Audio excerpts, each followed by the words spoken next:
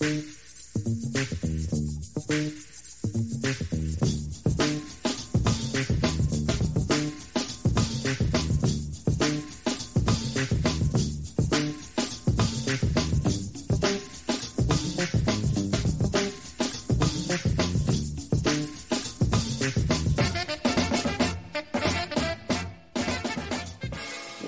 back to another episode of Broad Street Linc'd-In. I'm Reed, and as always, we have some Birds updates for the people. Jason Kelce might have hinted that he might be back. I don't want to get too excited about it, but we'll get to that. Obviously, Smitty and A.J. Brown went on Kay Adams' show. She had some good questions for them. They were pretty professional. Didn't really give us anything, but we'll get to that. And then before we jump into those two topics, I got some texts about, Isaiah Rodgers. Who is he? Is he really going to be that good? Look, obviously, I say it all the time. I'm delusional. I'm very optimistic. I always think that these guys are going to step up and play unbelievable as soon as we sign them.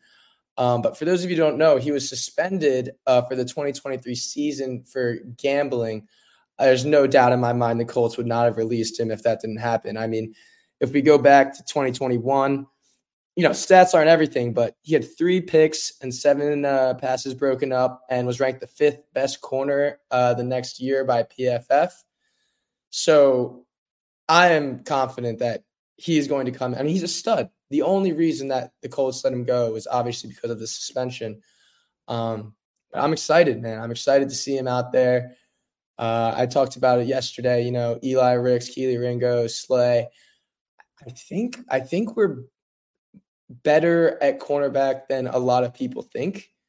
It leads me to kind of think, where are we going to go in the draft here? Because, as I mentioned last week, Howie mentioned linebackers aren't his biggest priority at the moment, which, I don't know, kind of leaves my head scratching a little bit. But I, at first thought, I would think that we would want to get Lane Johnson's replacement this year for when he retires the next year. And I know they're completely different positions, but depending on how talented they are, and obviously Jeff Stoutland's one of the, if not the best offensive line coaches in the league, kind of like we're seeing with Cam Jurgens playing right guard, going to switch to center if Kelce retires. Start him out at that right guard position if Kelce retires, because there will be a vacancy there with Jurgens moving to center.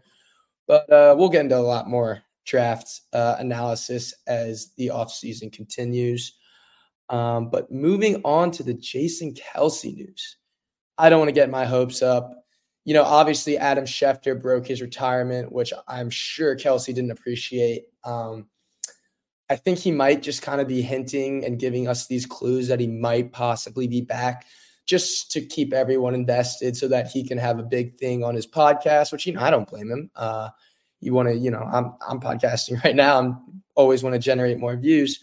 But according to the Daily Mail, Jason Kelce says it will be hard to retire after watching his brother Travis reach another Super Bowl. The direct quote is, "The game continues to be difficult to play, selfishly, physically.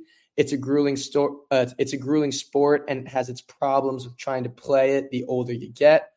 But it's hard. It's really hard, I'll be honest with you, when asking about retirement and seeing his brother going to the Super Bowl and all that." So, man, yesterday we talked about Cox and Kelce leaning towards retirement, but I would be ecstatic if they came back for one more year. Now, before we get to the A.J. Brown, Devonta Smith interview on the Kay Adams show, I just wanted to read this tweet from Victor Williams. He's the guy who does the Philly pod. He said, "I've asked around about this for sheer giggles, and one agent told me we have a better chance of reviving dinosaurs than seeing A.J. Brown get traded."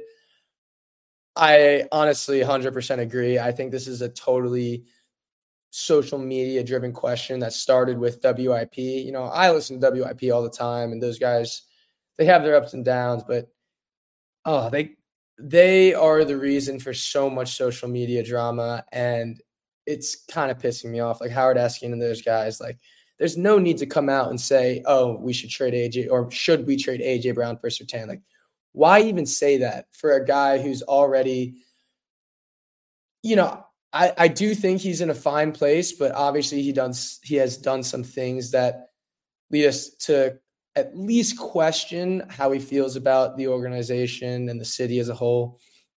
But this is a perfect transition. Kay Adams asked AJ about the potential of being traded and things like that. And Smitty and Brown were extremely professional. They didn't really give anything up, but he didn't say definitely not.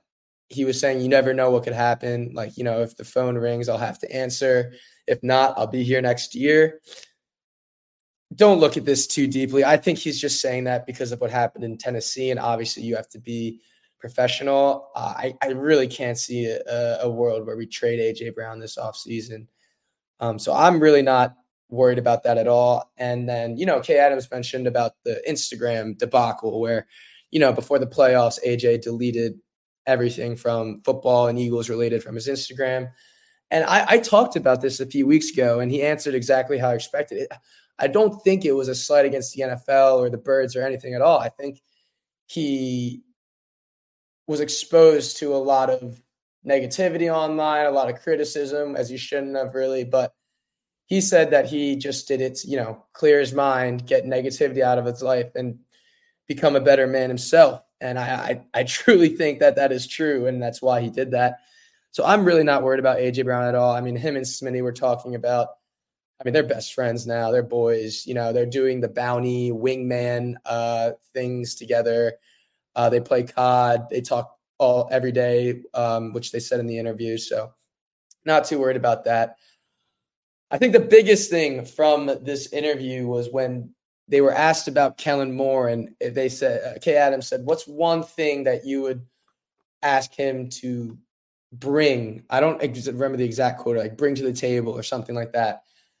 And their answer tells a little bit, but I think their facial reaction was more. They said somebody was like, get us the ball, let us do our thing, things like that. He said, let us do our thing first before, get us the ball. It wasn't in a selfish tone at all. But their facial reactions, I think, speaks volumes to that. They definitely think a big reason for their struggles was the play calling and the schemes. And that's what we've been saying this entire year, right? So if we see it, I'm sure they see it and understand it more than we ever could. But that leads me to have more faith in Nick, because it seems like Brian Johnson really was holding them back schematically. And again, I could just be delusional and very hopeful for next year, but I said it yesterday. I'm so excited for Kellen Moore and what he's going to do with Smitty and A.J. Brown. And obviously, there was rumors going around of Nick Sirianni losing the locker room, blah, blah, blah. I don't expect Smitty to say anything else, but it is always reassuring to hear him, stand up for Nick, back him up, saying, that's just, he didn't lose the locker room at all.